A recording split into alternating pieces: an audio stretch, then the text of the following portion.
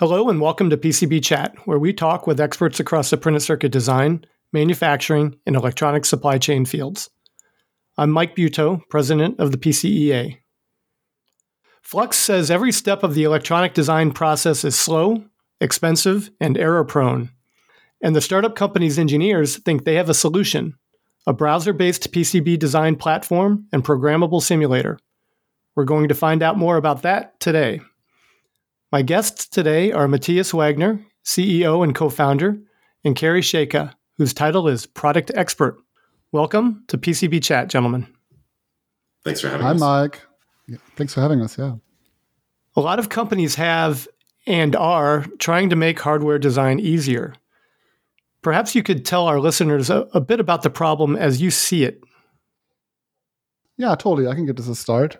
I mean, how I got into this whole thing, I used to mass manufacture PCBs, custom electronics in the 2000s, and then got out of it, got more into software, and then I got back into making electronics, through Burning Man projects, and that's how I realized, oh man, why are we not making custom PCBs and instead just duct taping and soldering components together in a shoebox? And then I remembered, it's because it's no fun to make PCBs, right? It was supposed to be fun at a solution, and it's just archaic, right, as a process.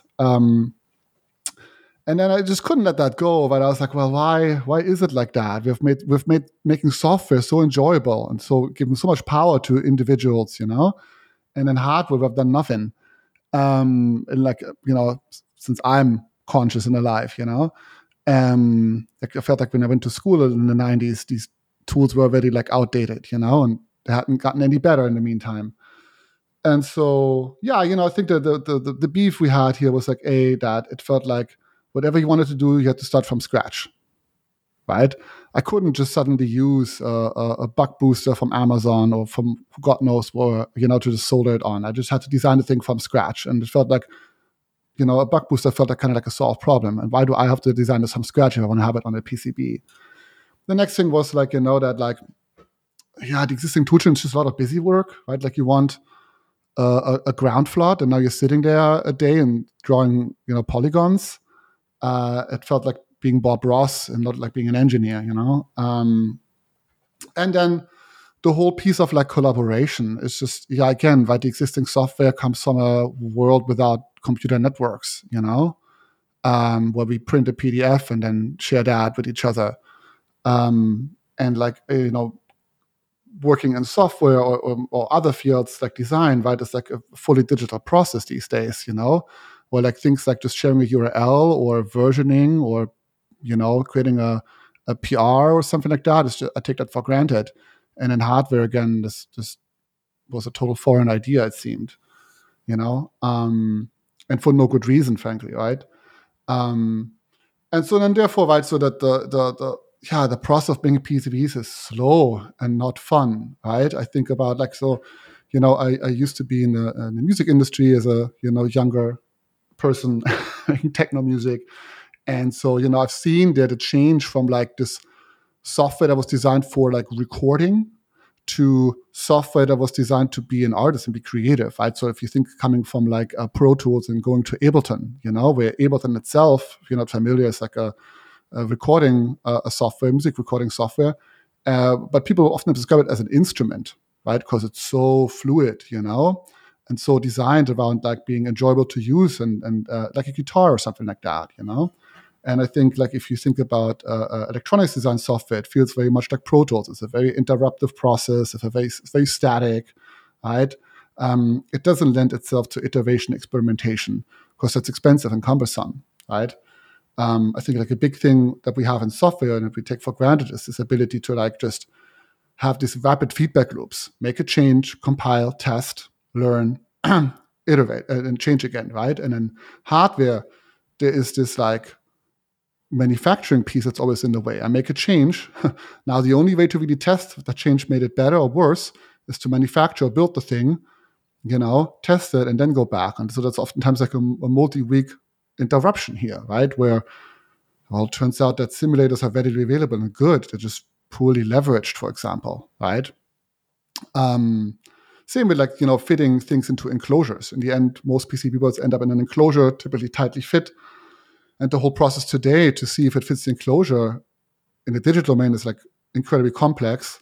And otherwise, I again have to like 3D print the board or something to fit it into the enclosure, and it takes a lot of time, you know. And again, how can we like if we just were to shrink these steps into like either being fully automated or like a few clicks away, we could iterate faster, therefore experiment more, you know, there'd be less risk. And then I guess as a result, I think hardware would be less hard, you know? And I think that's also another key insight here, that software is not inherently easy. We made that easy. You know, we've built great ecosystems and tooling to make that easy. And we want to do the same for hardware. And now a brief word from our sponsor. This episode of PCB Chat is sponsored by PCB East, the electronic industry's East Coast conference and trade show, coming to the Boston suburbs May 9 to 12, and registration is now open at pcbeast.com. So you mentioned the simulator, and I do want to get into that in a moment because you do have a SPICE simulator. But first, I'd like to just talk a little bit about your team.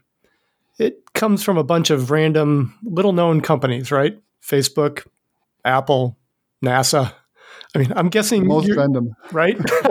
I'm guessing your experience with these problems firsthand is what inspired Flux. I mean, that's what you were just talking about. Yeah, I believe in this idea of like culture problem fit.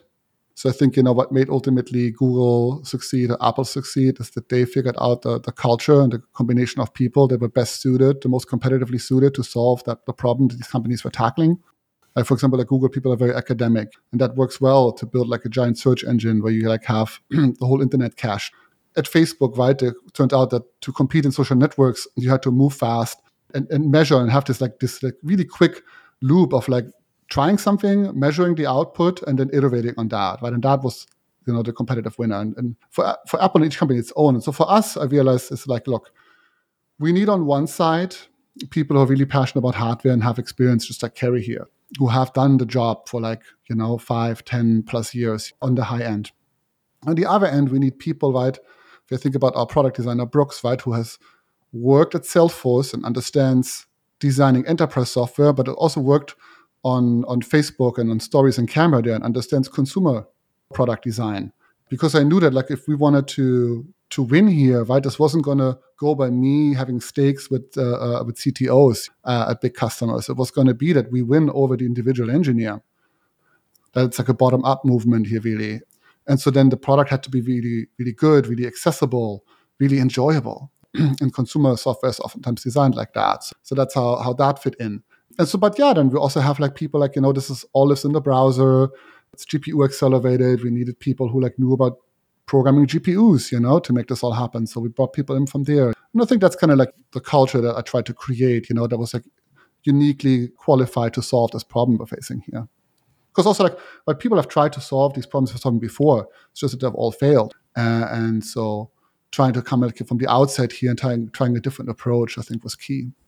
Kerry, I know that in your past you worked in development for one of the most popular products really in the history of the world. I'm not sure what you can and can't say about that, but could I ask, are the types of problems that Flux is attempting to resolve, were those problems that you ran into at that large company, and were those things that you talked about with your fellow engineers?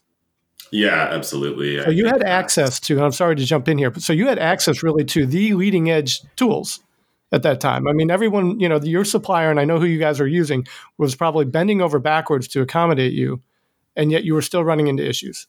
I think I can talk a tiny bit about that. I don't want to go too into detail. I think it would surprise a lot of people to hear that even while developing the iPhone, we didn't have incredible tools. I think we were using maybe a 5-year-old version of one of the major software platforms, and we had to use it through a Linux terminal because we were developing on Macs. All Apple products are developed on other Apple products.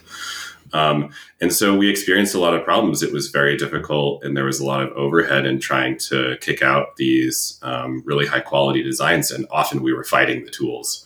And so this frustration has built throughout my career with how difficult it is to build hardware. And it's not because the process of building hardware is supposed to be difficult. I think by and large, it's because the tools haven't been designed to address some of these things over time. And like Matthias was saying, there hasn't been a ton of innovation in this space. And so that's really what brought me to Flux, is addressing these problems that I've experienced along the way, and helping make sure that other people don't experience those problems. And I think that those problems are such a barrier to entry to so many people. And I just want to see everyone who has interest in creating hardware have the ability to do so. We want to make tools that are incredibly powerful, but also simple enough that anyone can use them.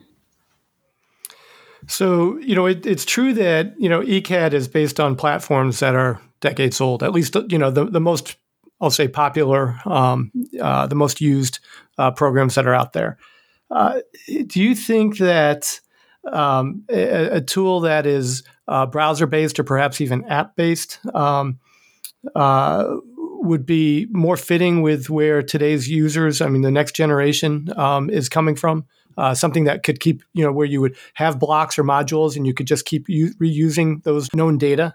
Yeah, I think that's a really great segue into some of the core value of Flux. I think Matthias mentioned earlier, one of the things that's really difficult about making hardware is that you're always starting from scratch.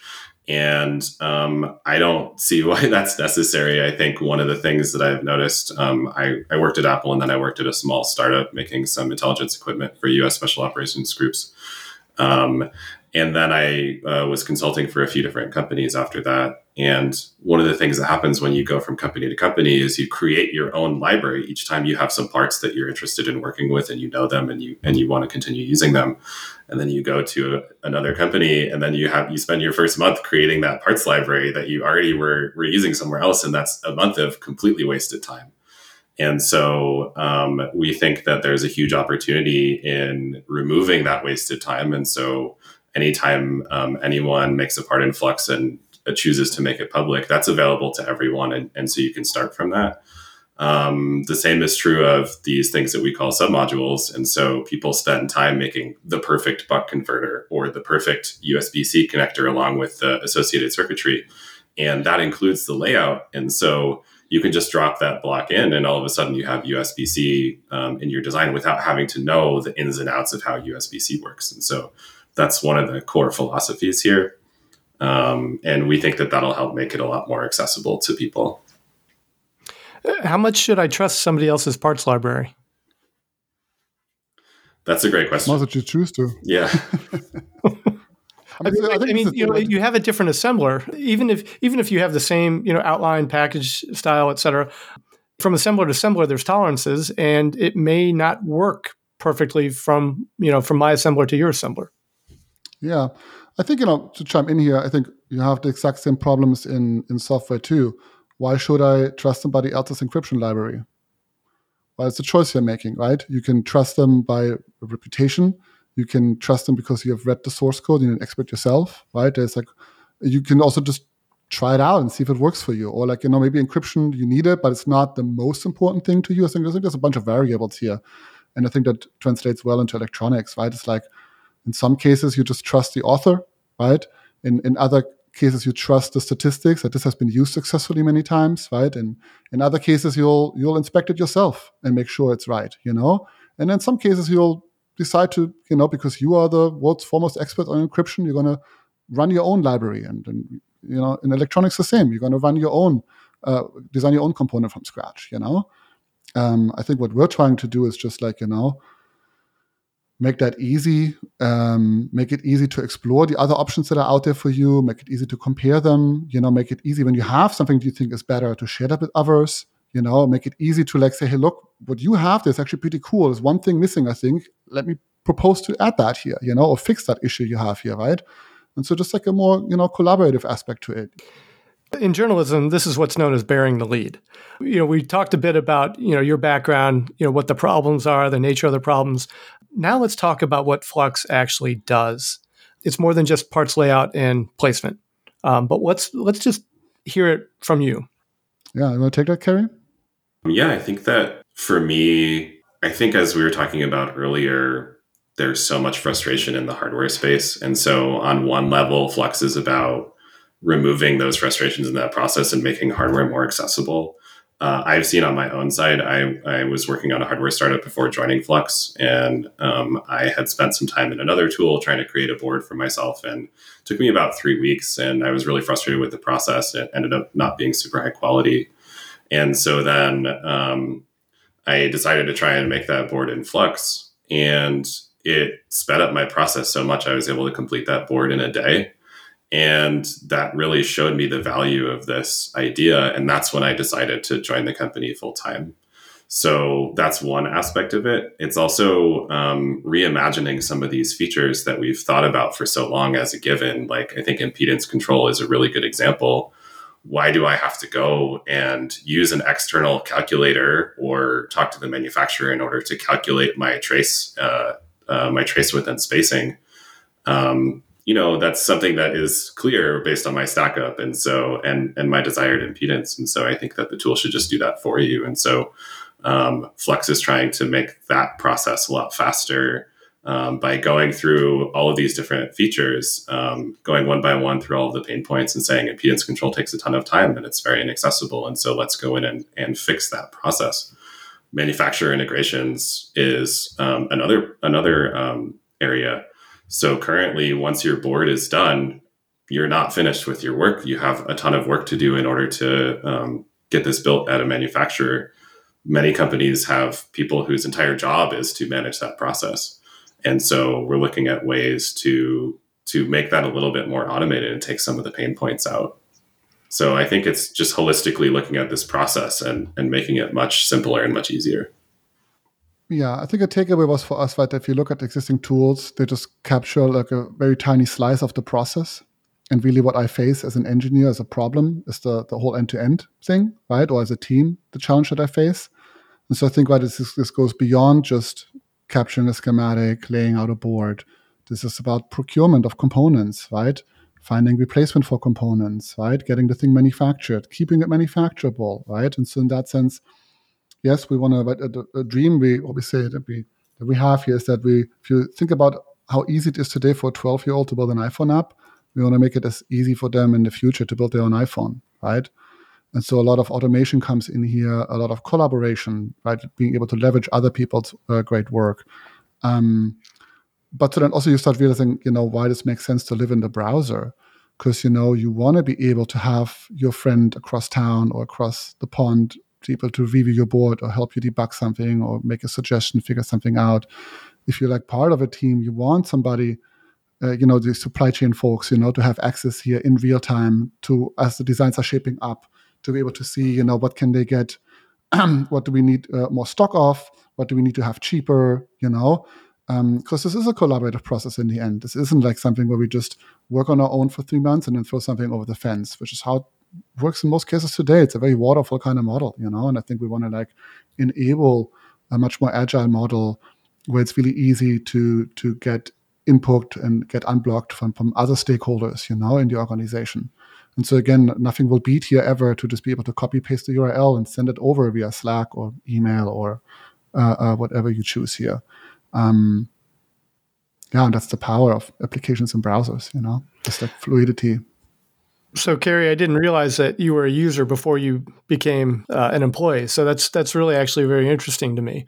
So let me walk through here just to sort of recap all of the features that Flux can do. Okay, so schematic capture, correct? Mm-hmm. Parts placement. Yep. Routing, layout, simulation. Mm-hmm. You have collaborative aspects, which I want to get into. Yep. And then you can export the data to the PCB fabricator in which formats? Gerber, probably?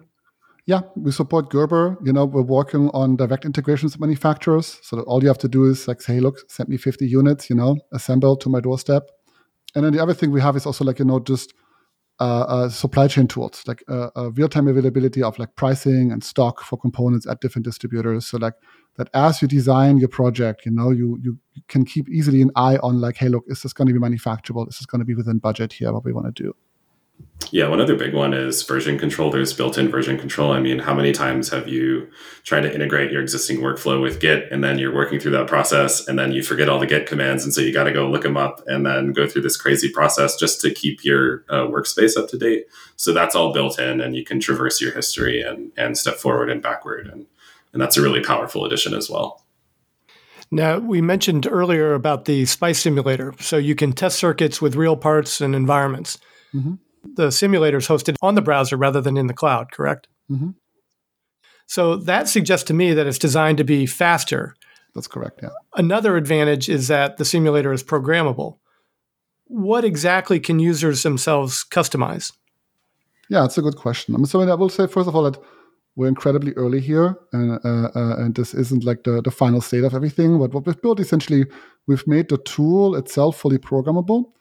And so if you think about components, typically you think of them as like look, you have the symbol, you have the footprint here, maybe simulation model, some metadata, that's it. In Flux, these components are like little apps, right? They're Turing complete, and you can fully automate them. And that leads to a bunch of great innovation, not just for simulation, but also for other things. I mean, something that users have invented here, I guess I could say, is like the idea of a generic resistor, generic capacitor, where you can just grab one of them. You can not just change the capacitance, but you can at any point in time change the footprint, the package code here, and go back and forth without having to like replace the component. And so it's like just lots of little tools that users build here and how they improve the ergonomics of these components that they use. And so if you now take that to simulation, it's the same thing, right? So today, unfortunately, you can't just put your Arduino code or whatever firmware code you have into Flux and run that in the simulator. This is something we want to enable in the future.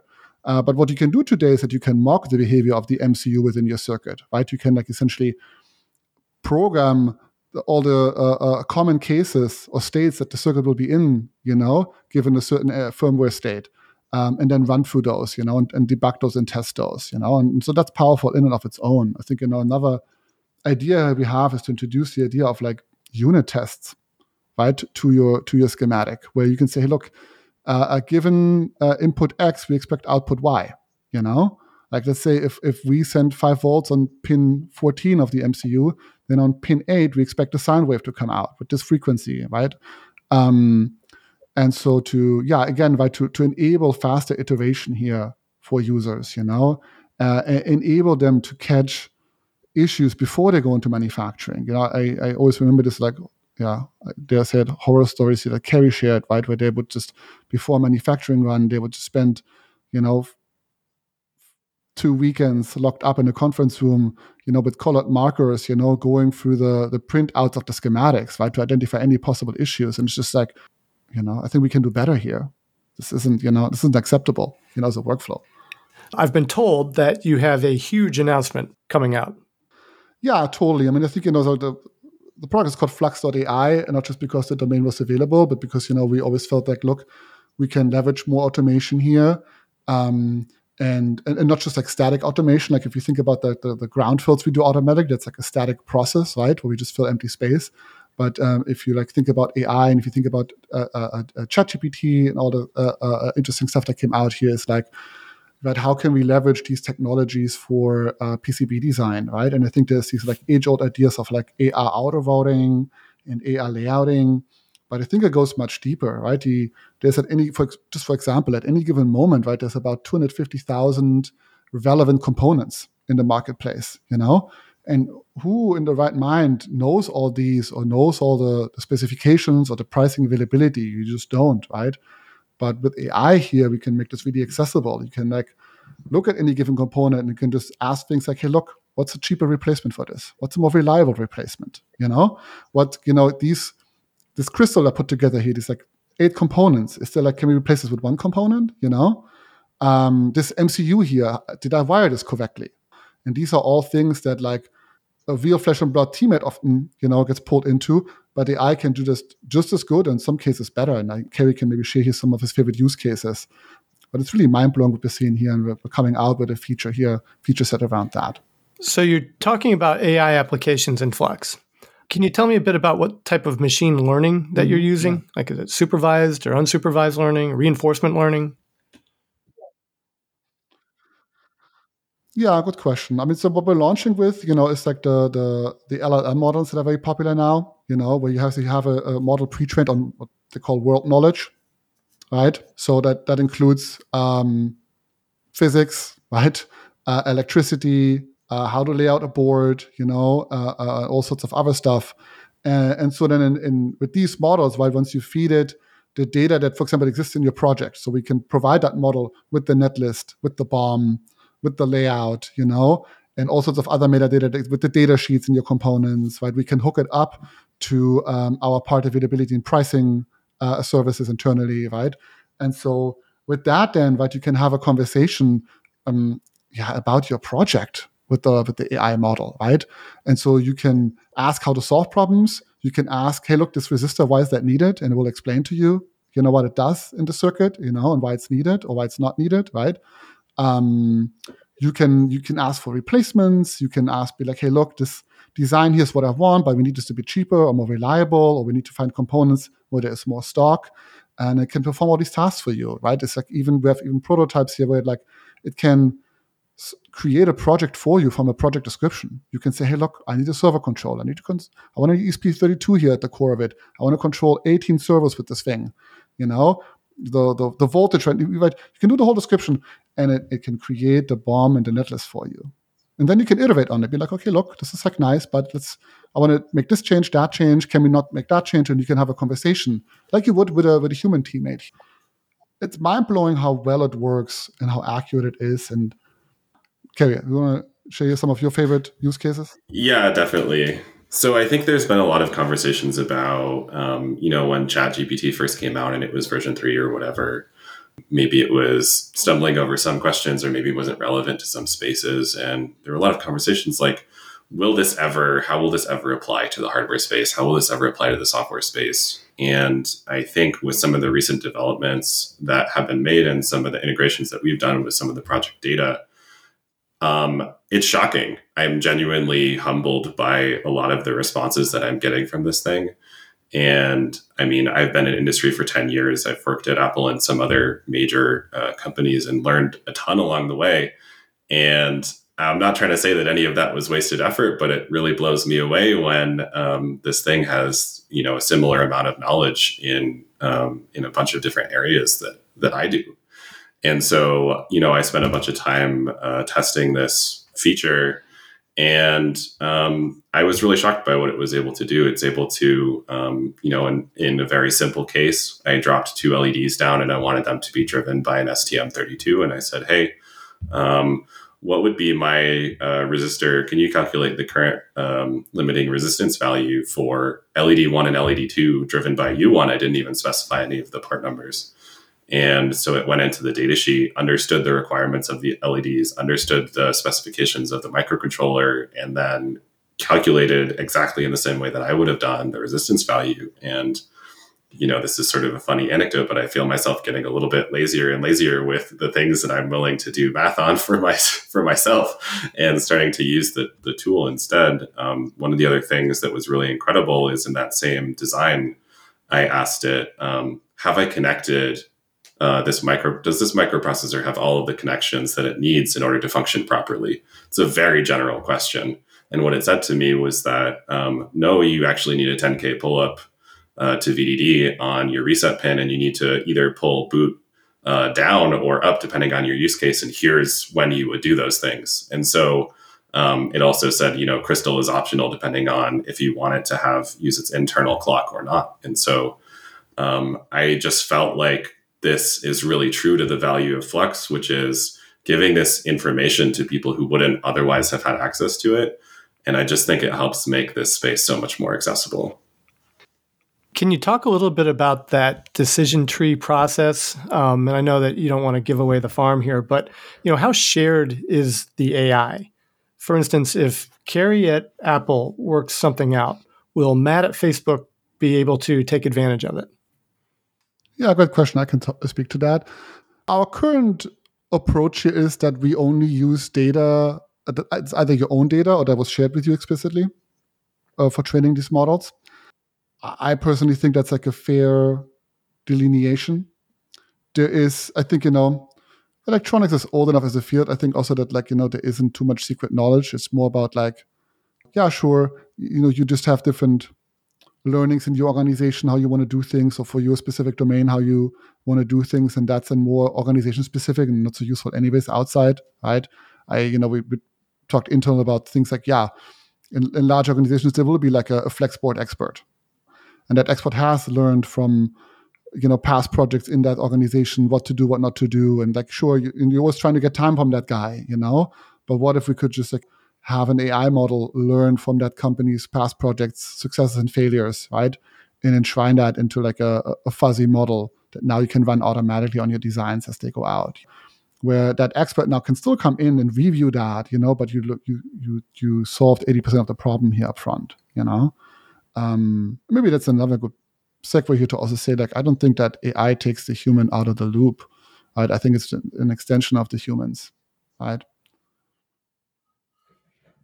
Well, I would agree with that. And, of course, we saw that right with Chat GPT, how often the humans, hacked it and sort of reoriented it a little bit, maybe. But of course, let's hope that doesn't happen here. Several ECAD companies, large and small, are applying some form of AI to PCB design. From my vantage point, most of them, if not all, started with routing and some have added placement. But, and here's the big but, it's only really been proven out on simple boards. So when it comes to high-speed boards with HDI or other more complicated fabrication requirements, they all run into the same problems that the ECAD companies did, which is to say they can't do it yet, or they can't do it really well, or, it requires, quite a bit of tricking the system. So, and I'm seriously, I'm trying to be pragmatic here. I'm not trying to be cynical, but where's your upper end constraint right now? I mean, what have you actually proved this out on? Yeah, good question. So we don't offer auto routing today, for the reasons I think it's A, hard, but it's also B, it's very subjective. I think, a static auto router or even a machine learning based auto router, like what you see out there, can come maybe up with a working solution, but not a solution that a human is able to review or reason about anymore. And that's a problem, right?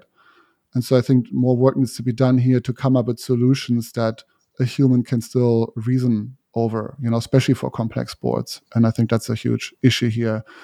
I think how we think about it is that for many of these use cases, however, these are conversational. So if you think about AI, it's the one-shot AI kind of thing, which is what all of the competitors have tried out, where you somehow configure it and then it just spits something out and then that's just it. And if you want something different, you have to try a different configuration. And then you have this new idea that ChatGPT really introduced, this conversational AI, right, where you can iterate through conversation on a problem. And so we think that has, that's the way to do it really, right? Because otherwise it's like asking another human to read your mind and do it exactly the way you would want it to be. And that's just not, but humans can't do that and machines can't do that either, So I think it has to be a bidirectional process, of iteration. A favorite use case I have is that Kerry once shared is when they had to on a project move 100 traces a little bit to the left, right? They would outsource that, right? There was an offshore, a shop that would do that overnight for them. And I think these are the things that AI can do for you.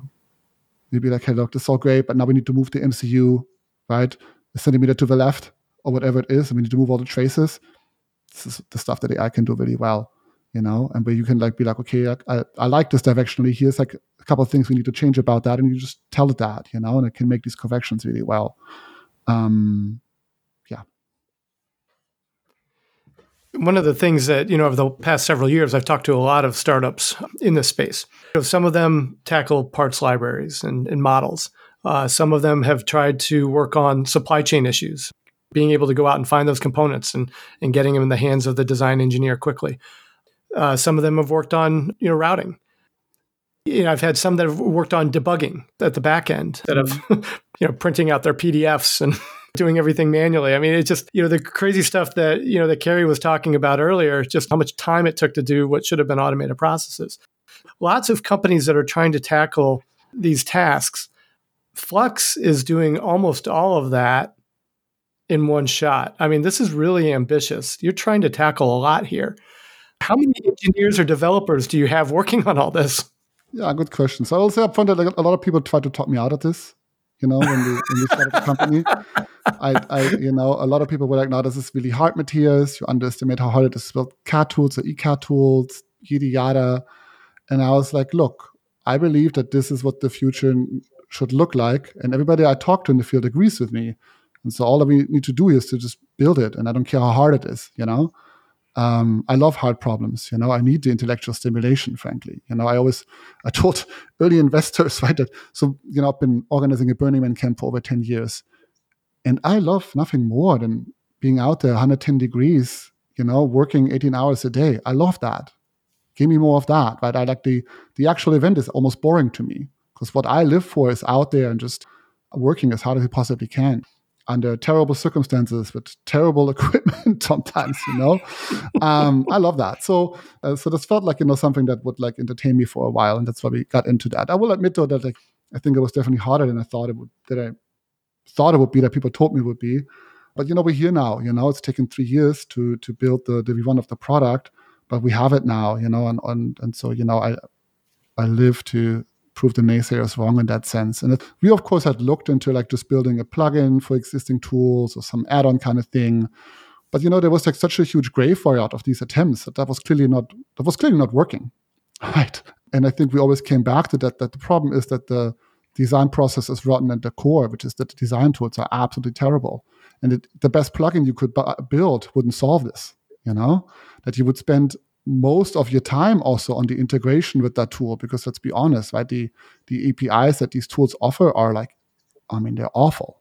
The file formats are just catastrophically bad, right?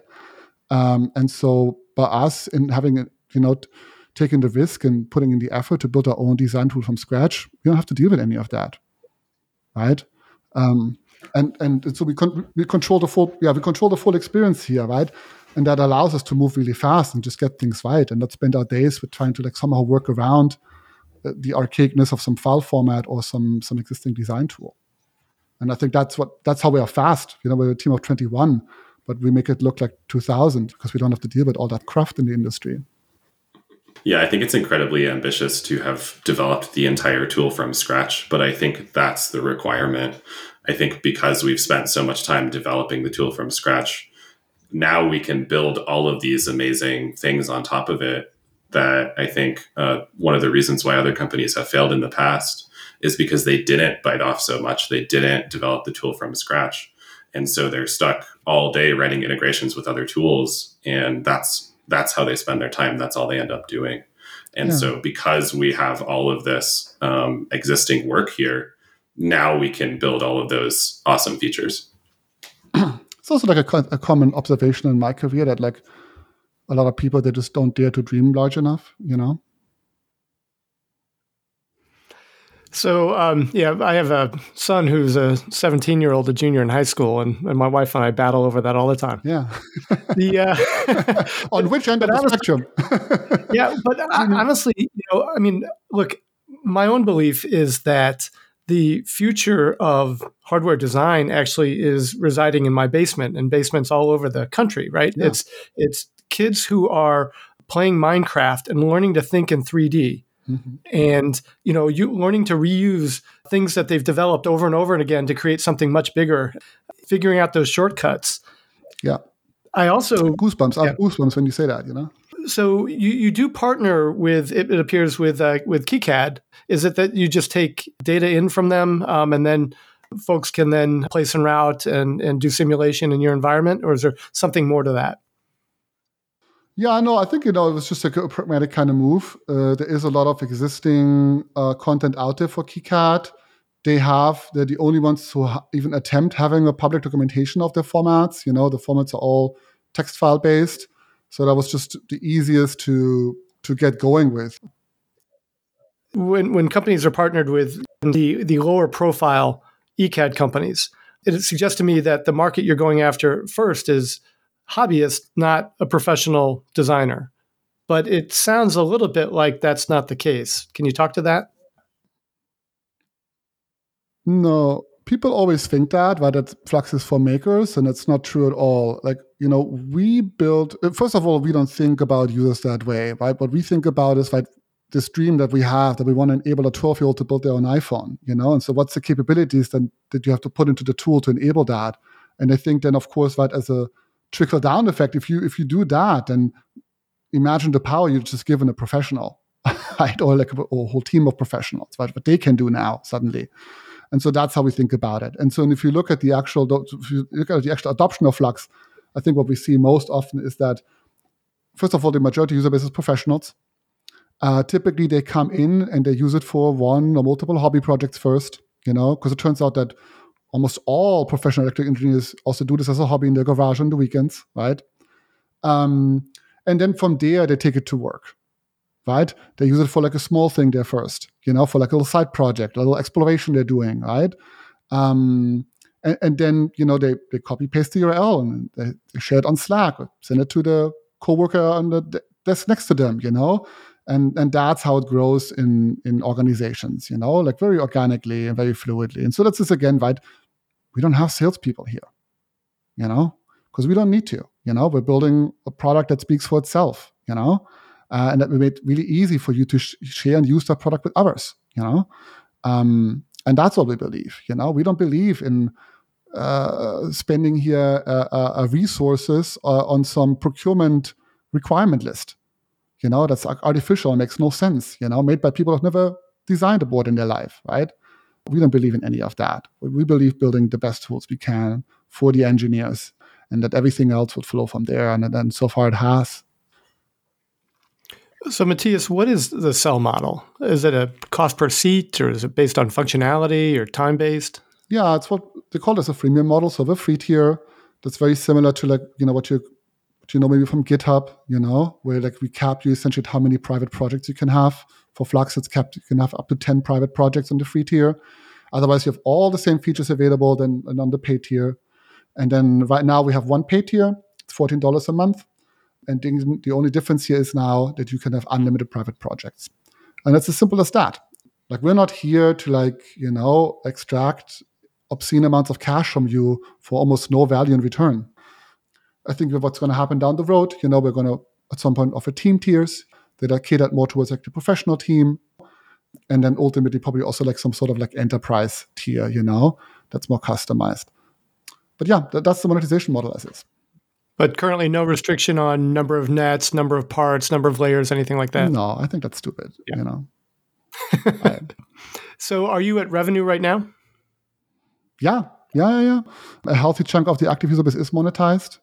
I will say that we're here, I think the current phase we're in is really around driving market adoption. I think, where we experience friction on that regard today is where we lack the capabilities, because we don't have full capability parity with existing tools. And that's something we're putting a lot of resources into closing that gap as fast as we can. I think, we're maybe a year out from having, closed the most significant amount of that gap, Yeah.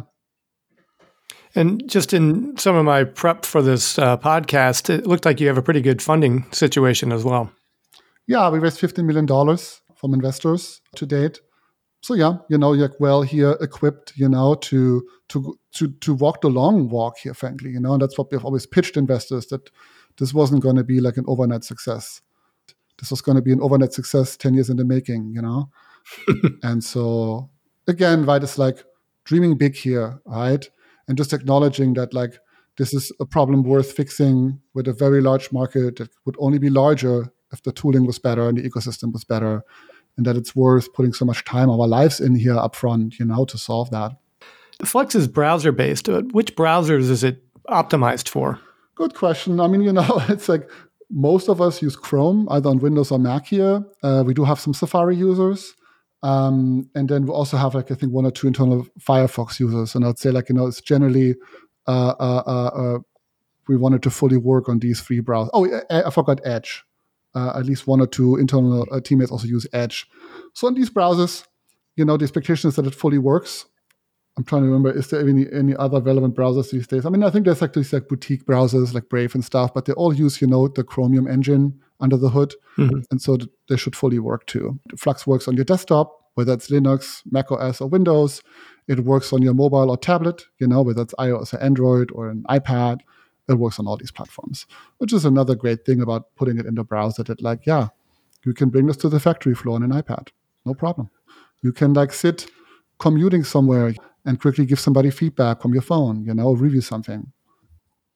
Yeah, one of my favorite things to do is the other morning I was walking my dog and someone pinged me for a design review. And so I was just looking at my phone while walking my dog, doing a design review and dropping comments and providing feedback to them. And I had thought this is crazy that we're here now, because I remember I had to do a design review in China while I was there for an iPhone build. And what I had to do was I was on a bus heading to the factory and I had a 3G connection on my phone that was 56K.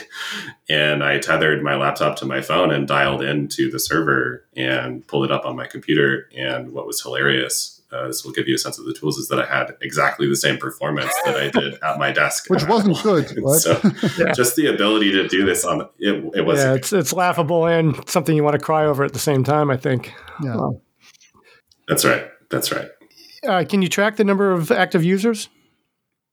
Yeah. We can. You mean, can I share it? Can you share that number? Yeah. Where you're at right now? Or? I mean, it's high 5 digits, we're growing, the last 2 months, we've been growing 50% month over month. If you look at the last 6 months, it's on average 30% month over month, so it's, we got our work cut out for us, yeah.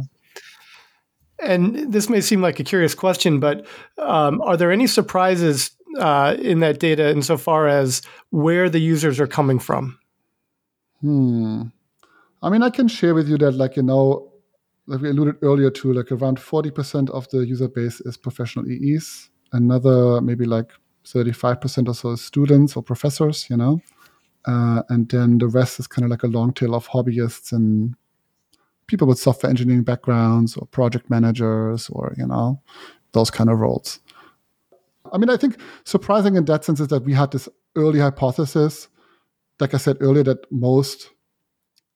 electrical engineers would want this kind of product, and they would adopt this as a hobby first and then bring it to work. And I think I'm surprised how right we were about that. I think I think a risk here was going into this that it would be much harder to get professionals to take us seriously and to adopt the product. And it turned out that it was easier than we thought it would. And I think on the flip side, like I said earlier too, right? Everybody told us and we knew this was going to be a difficult product to build, especially to build it in the browser, right? And it was even harder than we thought it was going to be. And it took longer. The original plan was to launch the product a year ago. And it took 12 more months, to just sort out performance issues and bugs and all sorts of, Yeah, the thing that I'm always surprised about, I guess, is I always expect there to be a regional difference, but I keep expecting that to see South America or Africa as being out of whack on the high end with other regions, only because those regions that are underserved and yet still have homegrown electronics, and hardware engineers, but don't necessarily have access to the tools, or the tools would be much more expensive in their native country than they would be in the U.S. using U.S. currency. I always expected those populations would be the first to rush toward a system like this, right? Where the barriers to entry are low, the cost is low, the functionality is whatever you want it to be, apparently. So that's why I always figure I'd expect Kenya or Brazil or something like that really to be sort of out of whack relative to the rest of them in a good way. Yeah, so this is a good one, right? And in that sense, there is a little bit of a surprise here that I also would have thought that, that the initial adoption hubs would be Asia or Africa or South America or Eastern Europe.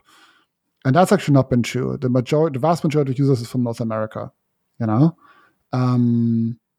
I think, these outside hubs, we have still to capture them. But I think, for example, for South America, we have a bunch of users there.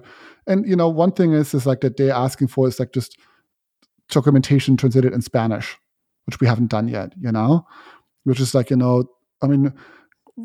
together documentation or tutorials for a product of this scale is like a lot of work to begin with, and this is something we haven't gotten to yet, to get to translations in different languages, So I think that's like one obstacle to adoption in these countries. It's just like, translating. I don't think you have to translate the application itself so much because there isn't so much written stuff in there to begin with. But the documentation for sure is a thing we have on the radar. That's fair. So your website is flux.ai. And before we wrap, is there anything else you want to mention or share? Look, I think it's exciting times for people who are into electronics, into design PCBs. Whether you have done this for a life or just want to get into it, I think you're coming to the right place here. We have a very active Slack group for users. Where people help each other out, especially people who are getting new into this. So don't hesitate wherever you're at. At your journey. And come give it a shot, and talk to us. And, so like, I think importantly, like, look, we want to learn. We want to hear from you. We want to, of course, hear about all the things you like, and we want to more so hear about the things you don't like, because really we're here to make this really great and awesome for everybody.